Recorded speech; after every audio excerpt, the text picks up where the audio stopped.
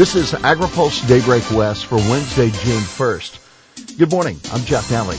Here's today's headlines. Rivas vies for Assembly throne. Bumblebees again protected. Transforming the U.S. food system. Ag Chair seeks to overthrow Assembly leadership. Assembly Ag Chair Robert Rivas is attempting to oust Assembly member Anthony Rendon of Lakewood from his speakership position. Rivas announced on Friday he had secured enough votes to gain majority approval, and on Tuesday the battle lines were drawn. The Rivas faction attempted to recess during a floor session and hold the vote. The Rendon faction blocked the initial attempt, but compromised on a second. The votes marked where each lawmaker drew their loyalty. Democrats recessed for more than 3 hours to debate the future of the Assembly Speaker. Keep in mind, Rivas, a progressive Democrat from Salinas, would be the first lawmaker from a rural district to hold the leadership post in nearly a quarter century. Rendon is terming out of office in 2024 and had expected an orderly transition following the November elections. Bumblebee lawsuit overturned. The California Fish and Game Commission once again has the authority to protect bumblebees through the California Endangered Species Act. The state appellate court has reversed a trial court decision that blocked the commission's decision to begin the listing process for 4 native species. In 2018, environmental groups petitioned the commission to list the species, applying protections for endangered fish to invertebrates. The commission approved the petition the following year, and a coalition of agriculture groups soon filed and won a lawsuit blocking the review process. In rejecting the lawsuit yesterday, the appellate court found that the state's definition of a fish is ambiguous enough to include more than just aquatic invertebrates. Organic strawberries and peanut butter likely the cause of outbreaks.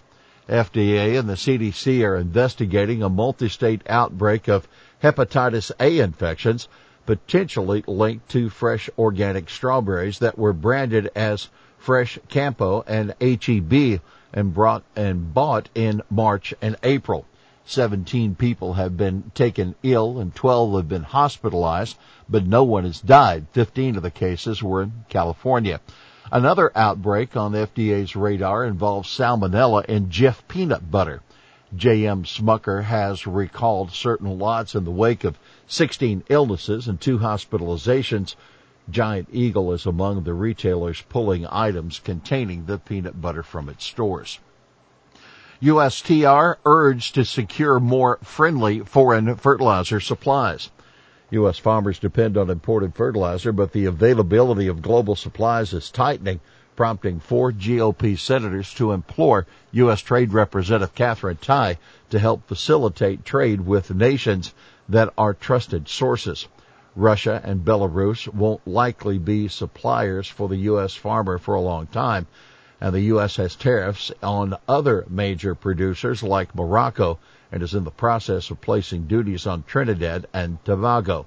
Western countries with fertilizer supply problems will be competing for fertilizer from friendly countries. Senator Charles Grassley and Senators Joni Ernst of Iowa, Roger Marshall of Kansas, and Deb Fisher of Nebraska say in a letter to Tai, "We cannot be left scrambling in 2023 and beyond to find crop nutrients. We need to begin working today to solve this inevitable challenge." The senators highlighted Canada as the best potential for increasing trade and said the Biden administration should work to end the cross-border vaccine mandates between the two countries. Administration plan to target food deserts. The Biden administration is announcing a plan today to transform the U.S. food system by improving supply chains and addressing issues exposed by the COVID-19 pandemic. Agriculture Secretary Tom Vilsack is providing details of the measures in a speech at Georgetown University.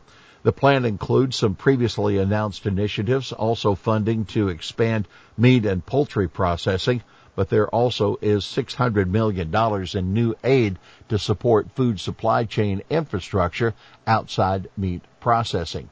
The announcement also includes $400 million for regional food business centers, up to $300 million for a new organic transition initiative and $75 million to support urban agriculture. On Thursday, Vilsack will be in Ohio with Democratic Representative Marcy Kaptur to visit a full-service grocery store in central Toledo called Market on the Green. Taiwan moves up ranks as a major U.S. ag market.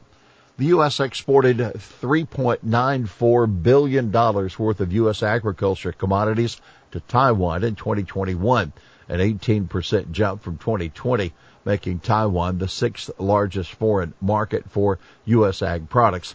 That according to USDA's Foreign Agriculture Service. It marked the second largest year ever for Taiwanese imports from the U.S., just behind the 2018 spike of $4.08 billion. Rising U.S. beef and dairy shipments were key to the big year in 2021. The U.S. shipped a record $668 million worth of beef to Taiwan in 2021. It's a 21% increase from 2020. Taiwan imported a record $167 million worth of U.S. dairy products, a 15% increase from 2020. GAO report, broadband programs need national strategy. The Government Accountability Office says the U.S. needs a comprehensive national strategy on broadband access to prevent overlap among the 100 federal programs intended to expand the service. GAO said efforts to avoid duplication of grants can disenfranchise still underserved rural areas who have previously received assistance. GAO also found significant differences in statutory requirements and definitions across various programs. Congress may need to change some laws to better align the programs, the report said. GAO recommended the White House create a, quote, national broadband strategy to better manage and synchronize overlapping and fragmented federal broadband programs. Take note, the report comes after Congress recently authorized $65 billion in funding to broadband expansion last year. The U.S. has spent over $44 million on broadband from 2015 to 2020. Here's today's He Said It. I had no ideas that Twinkies and deep-fried ice cream would be such an interest to everyone. That Assembly member Frank Bigelow on his resolution for Fairgrounds Appreciation Month, a discussion interrupted by a sudden vote for the Assembly to recess. Well, that's Daybreak West for this Wednesday, June 1st. For the latest news out of Washington, D.C., visit agripulse.com. For AgriPulse Daybreak West, I'm Jeff Nally.